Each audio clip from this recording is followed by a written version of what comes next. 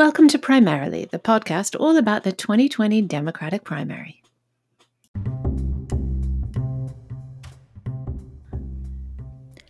Thank you for joining us on the very first Primarily 2020 episode of the year 2019.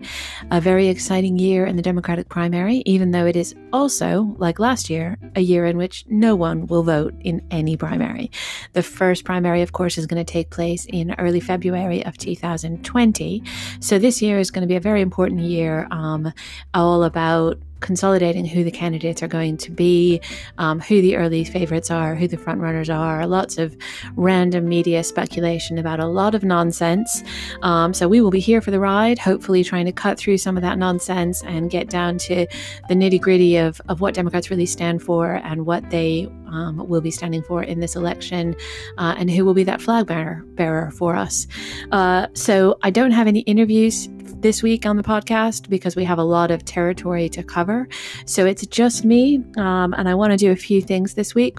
First of all, I want to give you some of my podcast promises for 2019. Now, this is not the same thing as a New Year's resolution because I don't really believe in resolutions, but I do think it's worth giving you guys a heads up now that I'm this is our 7th episode. So now that we're a little bit into the production of the podcast, I thought it was a good time to step back and let you know kind of my promises and commitments to how I want to run it and what you can expect from me in the coming year and a bit.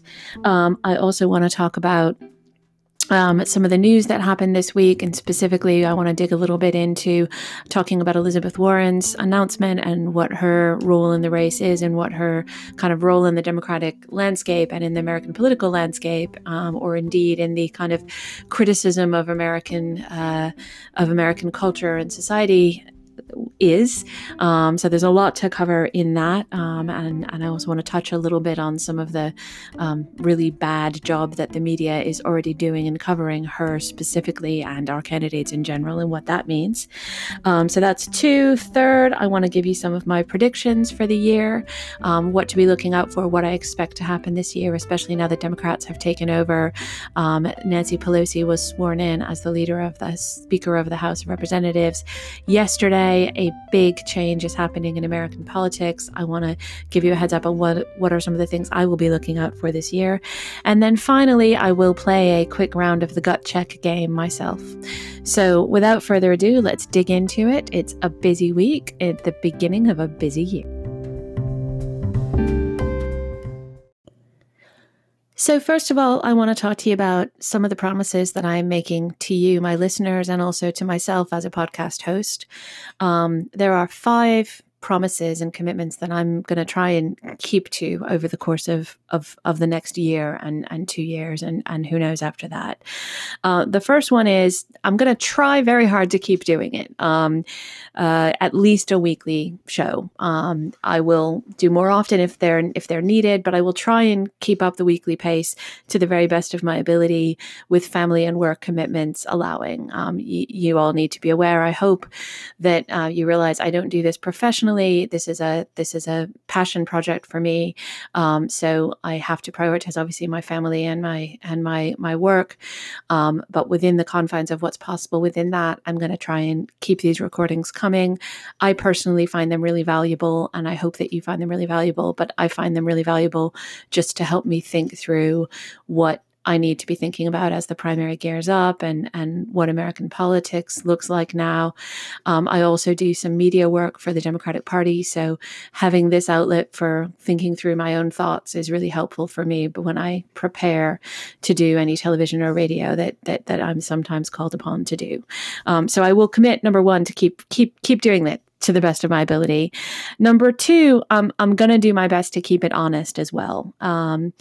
I do not currently have a candidate that I am supporting in this race. I have predilections one way or the other, but I do not have a candidate. I am openly in the market for a candidate, so pitch me by all means. If there is somebody that you think is fantastic, I would love to hear about them. I would love to hear your reasons why. If you want to point me in the direction of some great writing or some fantastic other podcasts about specific candidates or about issues that you'd like us to address, please let me know, and I will always be honest about it. if I'm unhappy with a candidate, or if I'm unhappy with what the Democratic Party is doing within, the confines of courtesy and politeness, I'm also going to say so.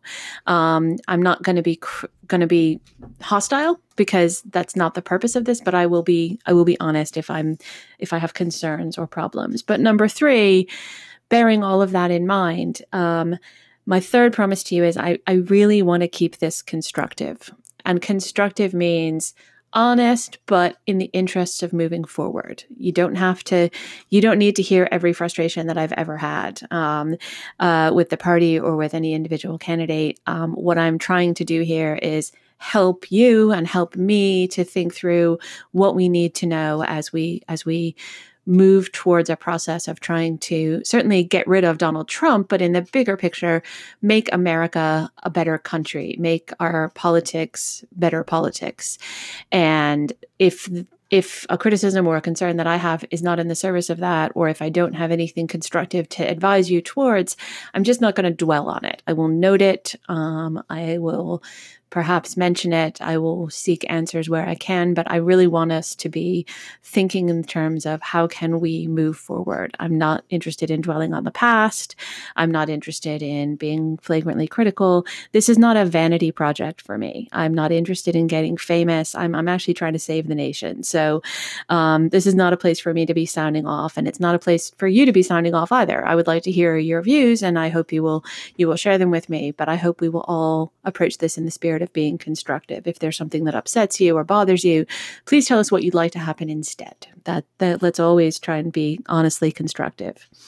And if I do get the balance wrong, if you feel like I'm being too Panglossian, Panglossian is a fantastic word, which means if I'm making things sound better than they are, if I'm being too Pollyanna-ish, let me know. And equally, if you think I've devolved into being too grumpy and critical, let me know that too. I'm happy to be corrected. My fourth promise for you, I'm going to say it as keep mixing it up.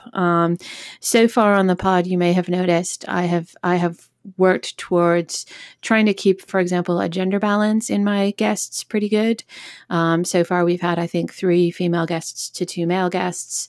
I want to hear from all types of people. I want to hear from men and women. I desperately want to hear from people from different minority groups and less represented groups, not necessarily just ethnically minority, but also, for example, last week we heard from Christian left faith groups. I'm interested in hearing alternative points of view who don't have a lot of opportunities to be outspoken in other media formats, and I'm really interested in the conversation. I want to understand where people are coming from, and so when I hear minorities, when I want to hear from minorities, I don't necessarily just want to hear from minority people on things that are considered to be quote unquote minority issues. Everybody has views on a wide range of things. So I want to hear from women about things that are not just women's issues, as if everything wasn't a women's issue. I want to hear from people of different races and ethnicities about foreign policy, as well as about sort of discriminatory policies. So I want to hear from everybody about a lot of different things. So having said that, I'm not interested in hearing from, in light of what I said in the previous one, I'm not willing to hear from people whose primary function in talking about the party is to criticize it. If you're not sincerely committed to trying to help us find a better president for the United States of America, then this is probably not the podcast for you. Go talk on one of the many thousands of other excellent podcasts out there. And that's the place for you to have your say. And finally, and so far I've been talking about promises that I'm making to you as listeners. I also have to tell you about the commitment that I'm making to myself, which is to keep it under control. This is a promise to me not to let podcasting get out of hand. Right now, I am not monetizing my podcast. I'm not using any advertising. I'm keeping my costs as low as possible. So far, the total outlay for this podcast has been the price of buying a slightly more professional microphone, so hopefully the sound quality has been a little better. I am willing to invest more as time goes on, and it may be that eventually I move to a non-free platform. Right now I'm using Anchor because it is a free platform. I might eventually want to take some training classes and learn how to do audio editing better, and I might want to do this, that, and the other. But equally, I'm trying to just make a commitment to myself that I will keep it under control, because as much as I care about my listeners, I also want to make sure that I've got the balance right of doing this as well as doing all the other things in my life. You may or may not know, I have a 5, almost 6-year-old daughter. I have a husband. I have a brand new job, which is about to start in January. For those who are wondering, I work in the marketing and advertising sector. So I work on the agency side. So I'm a communication specialist. I am a strategist and planner. And that has to be my focus. My daughter has to be my focus. My family has to be my focus. This is a sideline or a hobby. And it may sound obvious, but I also need you to understand that there may be weeks when I can't broadcast if something is going on in my life, but it is also important that you understand that there may be imperfections in the audio. There may be imperfections in the structure of individual podcasts. I am learning and developing as I go, but please bear with me.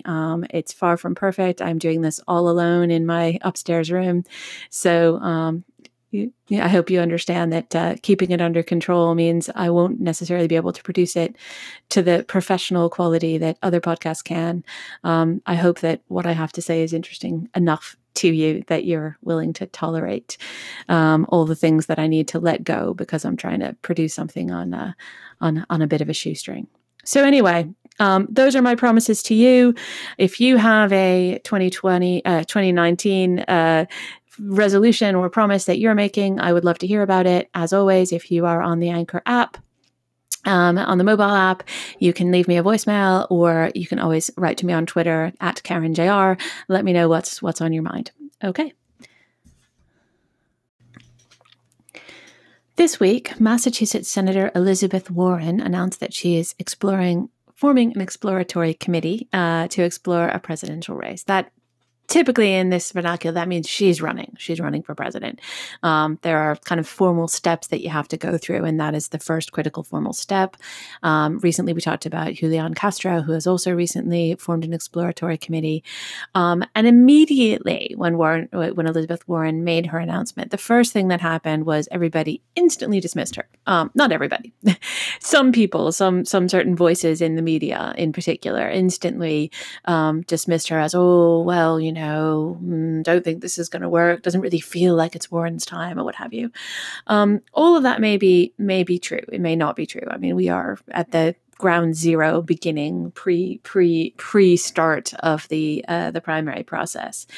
But I do want to take a moment and talk about Elizabeth Warren in a slightly different way than how she's been talked about by almost everyone else.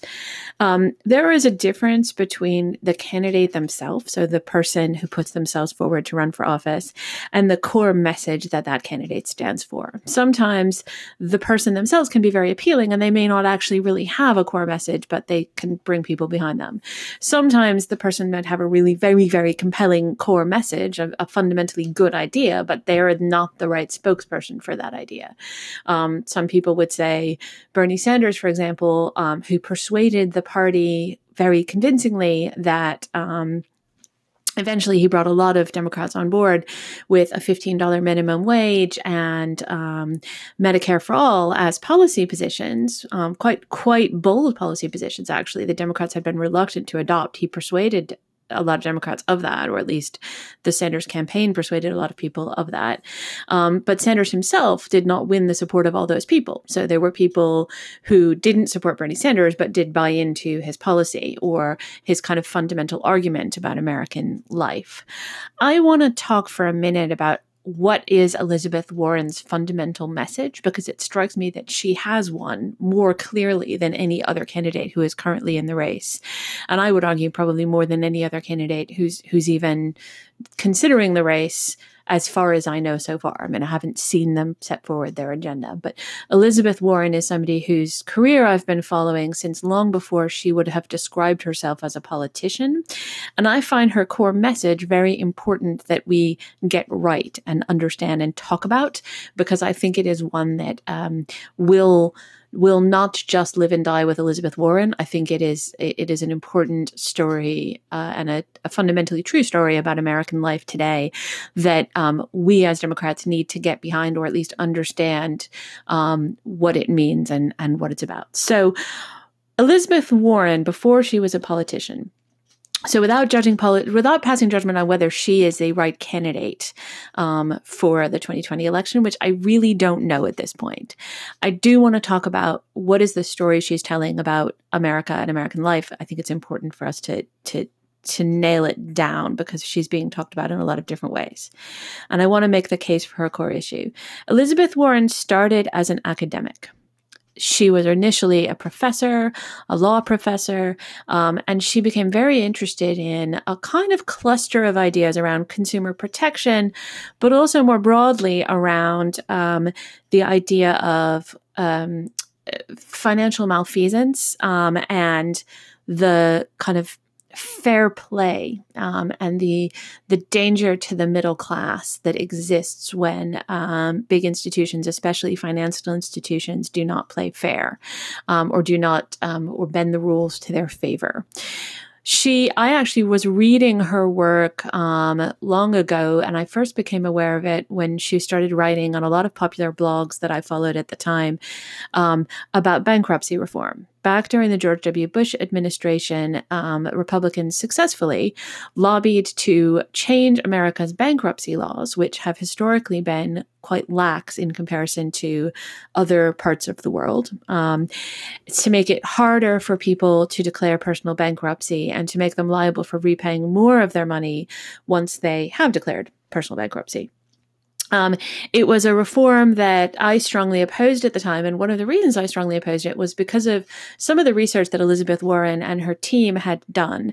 They had done some really helpful research helping us to pin down the details of who is declaring personal bankruptcy and why. And what she found is that about half, 50% roughly, more or less, of personal bankruptcies in the United States of America at that time, and I don't know what the current status are, but I think the stats are, but I think it's probably quite similar now, were specifically for one of two causes, either because of a health crisis, so a heart attack, a broken bone, some sort of critical health issue, or the onset of a critical a chronic disease, so some sort of health issue, or because of unemployment, sudden unemployment. So people had either been fired or had a terrible health problem. Two things that are mostly, not always. I mean, certainly, but fundamentally not of the person's choosing. So I would say it's beyond their control, or at least with very limited control.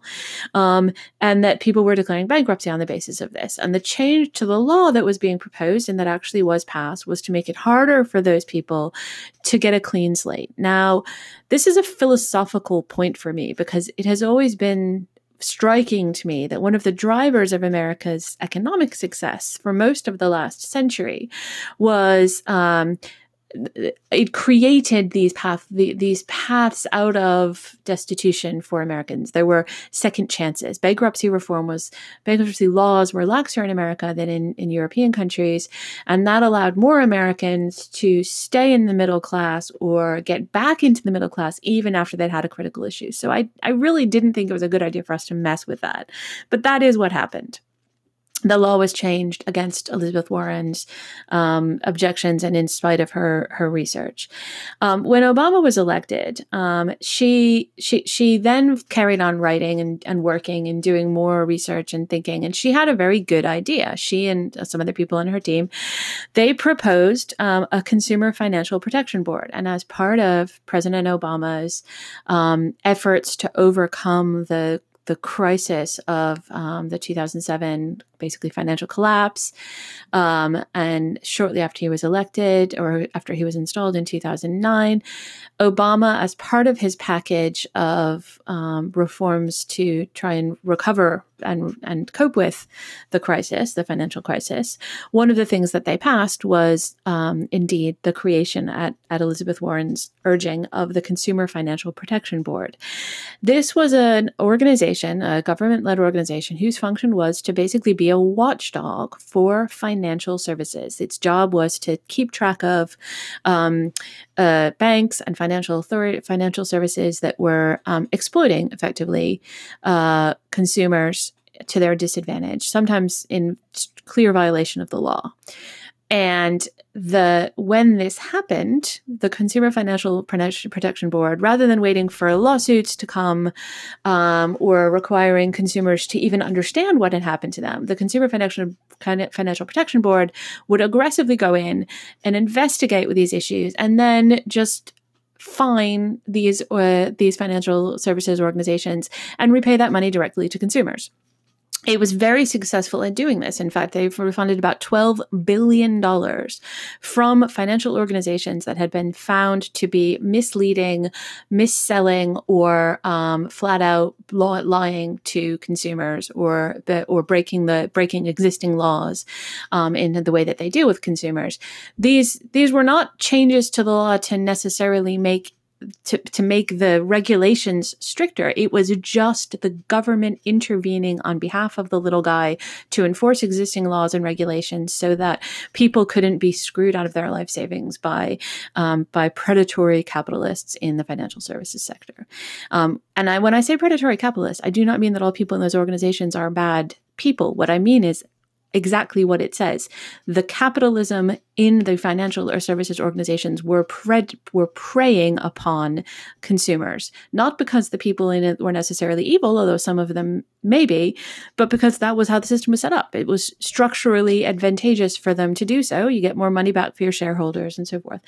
And that, it seems to me, is kind of a great example of Elizabeth Warren's core argument, is that American capitalism is no longer working to create prosperity for Americans. And we need things like the Consumer Financial Protection Board to intervene on behalf of the citizens of this country to restore just fair play and fair dealing.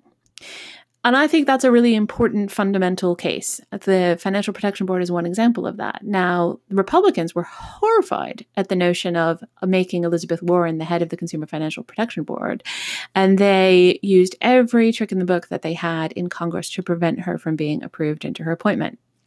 They were successful at that. So Obama appointed someone else, and because Elizabeth Warren now had nothing else to do with her time and couldn't actually pursue the issue that she was most concerned about directly as the head of a regulatory authority where she felt she could do some good, she then decided to run for Senate. And that is how Elizabeth Warren became a politician. So she didn't, it wasn't because she woke up all her life and every morning woke up and dreamed of becoming president of the United States. In fact, I don't think she ever, and she says this in her announcement video, ever had any intention of running for president or any dream that she might. But she very strongly believes that American capitalism has gone wrong. And I agree with her. I think the facts bear out her story. It is true that wages are stagnating. It is true that for the past decade and a half, we have not seen significant rises in working class, middle class wages. It is true that whilst wages are stagnating, the costs to American consumers of things that they care about deeply are rising drastically. And in particular, the cost of healthcare and the cost of education have been going up exponentially, outpacing the increase in wages significantly. So our lives are harder. They cost more. It's more expensive to get the basic services that we need for ourselves and our family. And that is not a sustainable way for a country to. It is not a sustainable path for a country that wishes to continue to be prosperous and successful.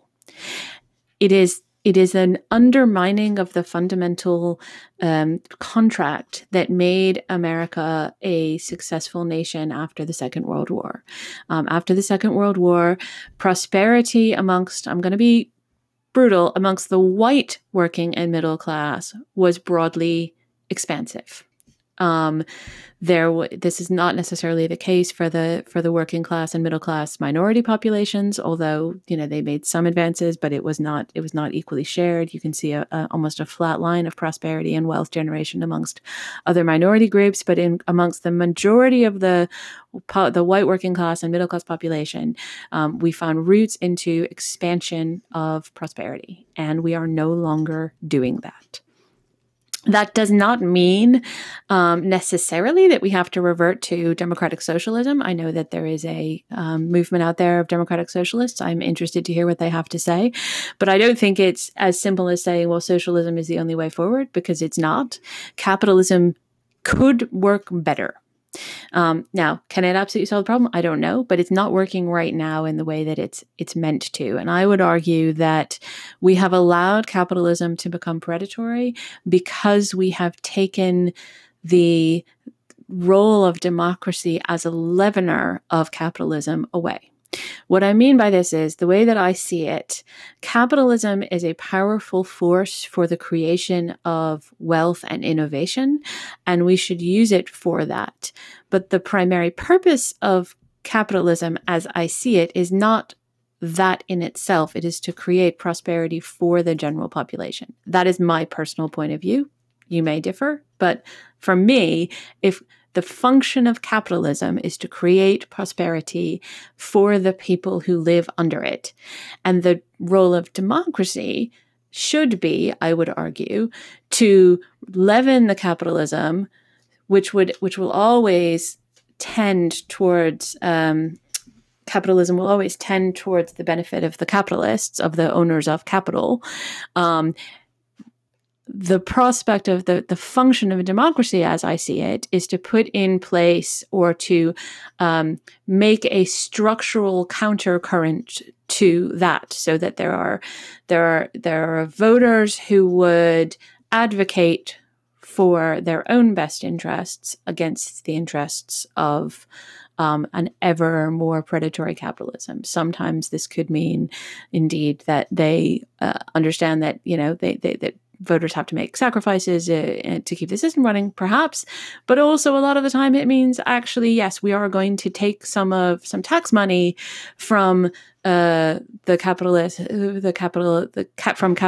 from the wealth created by capitalism, to create broader prosperity, to build an education system, to build a highway system, as was done in the 1950s, to build a healthcare system, as has been done in most other capitalist first world nations. That's just a fundamental contract that I just buy into, and I think it's just the right approach. As long as we are living in a capitalist nation, then that capitalism needs to be leavened by systems that countervail the worst impact, the worst instincts of shareholder wealth creation, to drive towards better benefiting society at large. So without belaboring the point, that's how I see Elizabeth Warren's fundamental argument. And I think it's the fundamental argument of a lot of Democrats and a lot of people. It is exactly the opposite of the Republican point of view. The Republican point of view, as clearly is stated time and time again, and as is kind of made manifest by the existence of Donald Trump, is almost a sort of pure Ayn Randian view of let the little guy fall. You're fired is famously Trump's slogan. He has no interest in spreading American prosperity to average working people. He is interested in rich people. He's interested in becoming more rich himself. And he's never convincingly persuaded me that he cares about the general well-being of anyone outside of his own family. But that's true of the Republican Party. They are not pursuing policies that are designed to generate broad spread American prosperity, and they have yet to convince me that they even have that as an aspiration. And that is how they roll. So we do things differently. So I guess what I'm trying to say is, I am not an Elizabeth Warren supporter, because she may or may not be the right candidate, and she may or may not have the right policies to solve the problem that she is talking about.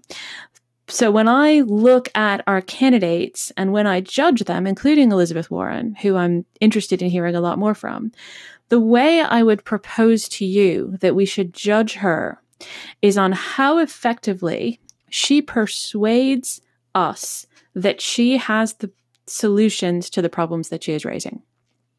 So, first of all, can she persuade people that these problems are serious and need addressing? And secondly, can she credibly provide solutions to those problems that we think are achievable, that we can see a path to getting them done, that will work, that will be effective, and will be helpful, and will share prosperity and help us overcome sort of the major problems of predatory capitalism. That's how I would judge the success or otherwise of her campaign.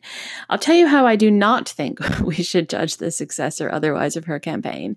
And that is the way that a Politico story that was published recently suggested that we judge her campaign. Politico famously, just in the last few days, received a lot of criticism for posting a story asking the question, is Elizabeth Warren going to suffer the same problem of being unlikable as Hillary Clinton? Well, what?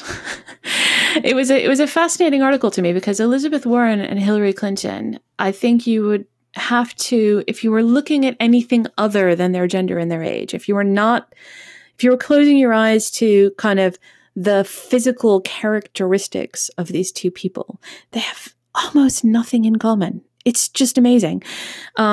Hillary Clinton happens to be a woman and Elizabeth Warren happens to be a woman, but they have very different policy positions. They come from different wings of the party. They express themselves in very different ways. They have different backgrounds. As I've said, one of them comes from comes from an academic background. The other comes from a clear political background. They don't think the same. They disagree with each other a lot. It's just like, how hard do you have to work to ask yourself, how is Elizabeth Warren going to overcome the problem of what if she winds up being like Hillary Clinton? It was just an amazing thing to read. And the other thing about the article that I found fascinating was they posited as a kind of premise of this article, the idea that Elizabeth Warren is unlikable. So she has this unlikable problem. So what are we going to do about that? They did not, however, find anyone who said she was unlikable. There was no one quoted in the article who said, I think she has this problem. It's nonsense. And if we start our conversation about any human being with the question of whether that person is likable, then we're in 8th grade bullying territory. Let's never go back there. I don't know about you, but every year of my life is happier for being a little bit further away from being an 8th grade girl. Let's not have the entire media corps be a group of 8th grade girls. Surely we can do better. So let's do better. I urge the men and women of the media to do better. I urge all of us to do better. And so my what are you going to do call out for this week is please go and have a look. I would urge all of you to do this for all candidates. Go and have a look at elizabethwarren.com. Look at her actual announcement video. Don't base your judgments of what she's saying on what the media are reporting about her, because a lot of it is just absolute nonsense. So go to juliancastro.com and have a look at his announcement video. Go to elizabethwarren.com, look at her announcement video. My call out to all of you is please look directly at the actual words of the candidates as much as possible. As Democrats, we don't need to filter our views of our candidates through the nonsense that the media will come up about them. The men and women of the media do a lot of wonderful work, but they also do a lot of really stupid things. And I think they especially struggle with stupidity when they have a female candidate to work with. So let's not allow them to get away with it. Let's look directly at the actual words of our candidates and not judge them on the basis of superficial 8th grade nonsense. Okay, enough about that. I will now go on. I want to talk a little bit about my predictions for next year. Okay, it's time for me to get out my crystal ball and predict what's going to happen in 2019. I'll use the power of magic and voodoo. Looking ahead, I see 5 things. First of all, in the primary, I predict that we will end the year 2019, with more than 10 viable Democratic candidates and no clear frontrunner. I predict that that will cause chaos in the media, and in the end will be fine, but we'll see. Prediction number 2 on legislation. Now that the Democrats run the House, and now that there is a slight changing of the gear in terms of who's in the Senate, I predict that we might very well see some kind of immigration reform, including in particular restoration of protection for Dreamers, passed out of both houses of Congress this year. I don't think it would get signed by the president, because I don't think he would sign anything related to immigration unless it's to stop immigration. But I would not be surprised to find both the House and the Senate are able to agree on some version of comprehensive immigration reform. In terms of congressional investigation, so the other side of Congress's work, oversight, and especially in the House, I predict that at least one major new scandal will be uncovered by the House investigative committees, specific not to Russia, but to Trump's businesses. I feel like there are a lot of undercovered, although not uncovered, undercovered corruption stories coming out of specifically Trump's financial and business interests, in particular related to conflicts of interest. And now that we have investigative powers in the House, I think this will be a really fruitful area for Nancy Pelosi's team to focus. So I would not be at all surprised if we see coming out of some of these committees some real investigative chops specific to Trump's business interests. In terms of what's happening at a state level, prediction, I would expect to see at least one state this year will expand Medicaid. Under Obamacare, the states were given the option of opting out of receiving federal Medicaid matching funds, and a lot of Republican states chose to do so. But actually, we are starting to slowly see creeping more and more states, by one means or another, either by legislative imprimatur or because governors are agreeing to it or changing their minds, or because Democrats are being elected governor. I would not be surprised if we saw at least one state expand Medicaid this year. And finally, the big one that you've probably all been waiting for, on the Mueller investigation. I'm going to go ahead and put my money on it. I think no one will be particularly surprised by this prediction, which is remarkable in itself. But I would predict that in 2019, someone personally close to Trump, that means a family member, someone closely associated with him, or Trump himself, will in fact receive an indictment. A lot of people say, or at least Justice Department memos seem to state that Trump can't be indicted. That seems to be the general impression that Mueller himself is buying into. But I would not be at all surprised. In fact, it is my concrete prediction that someone close to Trump, probably in his family, because he's not close to anyone outside of his family, so one of his children or in-laws will, so Jared Kushner, Ivanka, or Donald Trump Jr., who's clearly in a lot of legal jeopardy, or, as an outside dark horse runner, who knows, Eric gets up to all kinds of nonsense. Someone in that group, I would not be surprised to see receive an indictment or serious legal jeopardy this year. That's my prediction. Let me know if you have different predictions, if you agree, if you disagree, or if I missed out something important, then by all means, let me know. Okay, thank you for staying with me throughout this podcast when it's just the sound of my voice and yours. Very intimate, isn't it? At last, it's time to play the gut check game. It's just me today, so I am holding my trusty Red Sox baseball cap above my head so that I can't see. I am picking a name out of my hat. Now, for those of you not familiar with the podcast, what happens here is that I pick at random the name of a Democratic nominee and check my reactions, how I would feel if that person were the nominee. And the name that has come out of my hat is Steve Bullock, Montana governor. Well, Steve Bullock, I know absolutely nothing about him, but the words Steve Bullock and Montana governor sound really macho. How do I feel about really macho? Well, I like Midwestern, Northern politicians. I think there's a lot to be said for that. I have absolutely no idea what he's all about, but he sounds super macho. I guess I should go and learn something about him, but I don't know. Montana's a beautiful state. We don't have a lot of Democrats there, but stuff can happen. All right. Pick another one.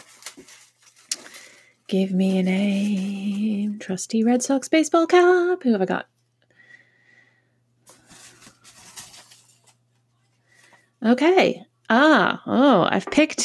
I've picked a new entry for this week. I literally just put this name in the Red Sox baseball cap because I did not previously know that this person was considering running, but Jay Inslee, Washington governor.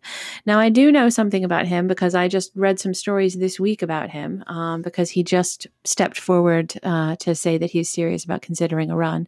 And I know that the way in which he's considering running is with very much a focus on climate change and environmental policy, which is completely appropriate for a Washington state governor.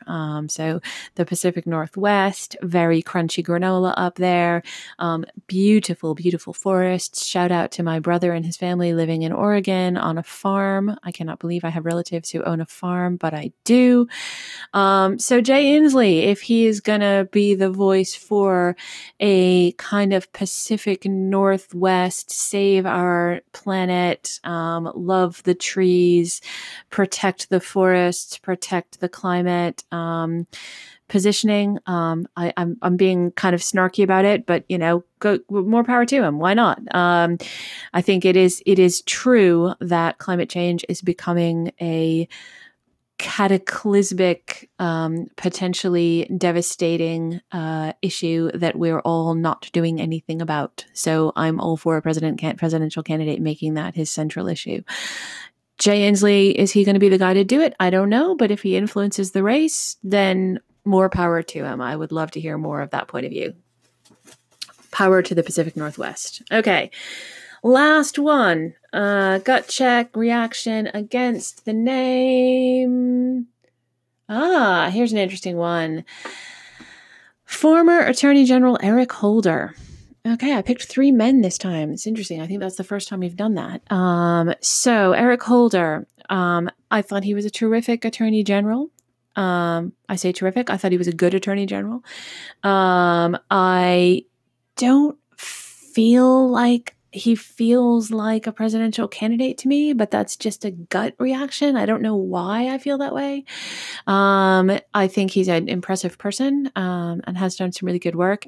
I have to say, more recently, I've been really enjoying Eric Holder as a more of a campaigner and an advocate. He's done some really good work during the midterm on voter protection and trying to expand the vote and helping voter registration efforts. And so, yeah, I think, power to him for that. Do I think he's going to run? I guess, you know what? I guess my concern would be that he's never, to my knowledge, although the internet can tell me that I'm wrong, he's never, to my knowledge, run for elected office before.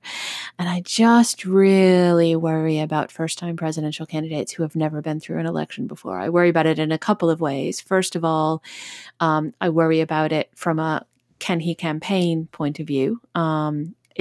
There's more to being the candidate than I think most people appreciate. I've never been the candidate myself, but as somebody who's worked on campaigns, I know that the role of a campaign staffer or organizer or even a cabinet staff post-election, as Eric Holder was, is extremely different than the job of the candidate, who requires extraordinary emotional balance to do so. So I think that's challenging for people who have never been through an election before. And then I also think that Trump, one of my big concerns when he was elected was that he's never been beholden to a constituency before. And I think generally it's a good idea to have somebody in power at the national level who understands the dynamic of what it feels like to have a constituency whose interests you need to meet and have competing constituencies whose interests you need to meet. It's just a good experience. Trump is the most extreme possible example of why that's the case. But in general, I think it's just a good idea to have that specific kind of experience that you know how to make hard choices between differing groups of constituents that you all need to represent. So that's kind of my instinct on that. So 3 interesting names this week for the gut check game.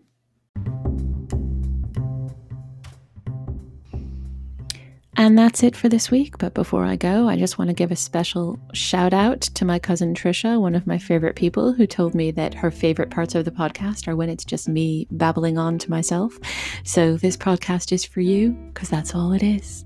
I hope you've enjoyed it. I certainly have enjoyed it. And I will talk to you next week. As always, you can reach me on Twitter at KarinJR. That's at KarinJR. Or if you are listening to this on the Anchor app, you can leave me a voicemail directly in the app. Again, this week, if you are out there reading, checking, thinking about candidates, please, as I said before, look directly to the candidate's own words. Don't just rely upon going through the media filter. And when you're out there in the world, be kind to yourself. It's cold out there. And welcome to a world in which Nancy Pelosi is once again Speaker of the House. Happy New Year.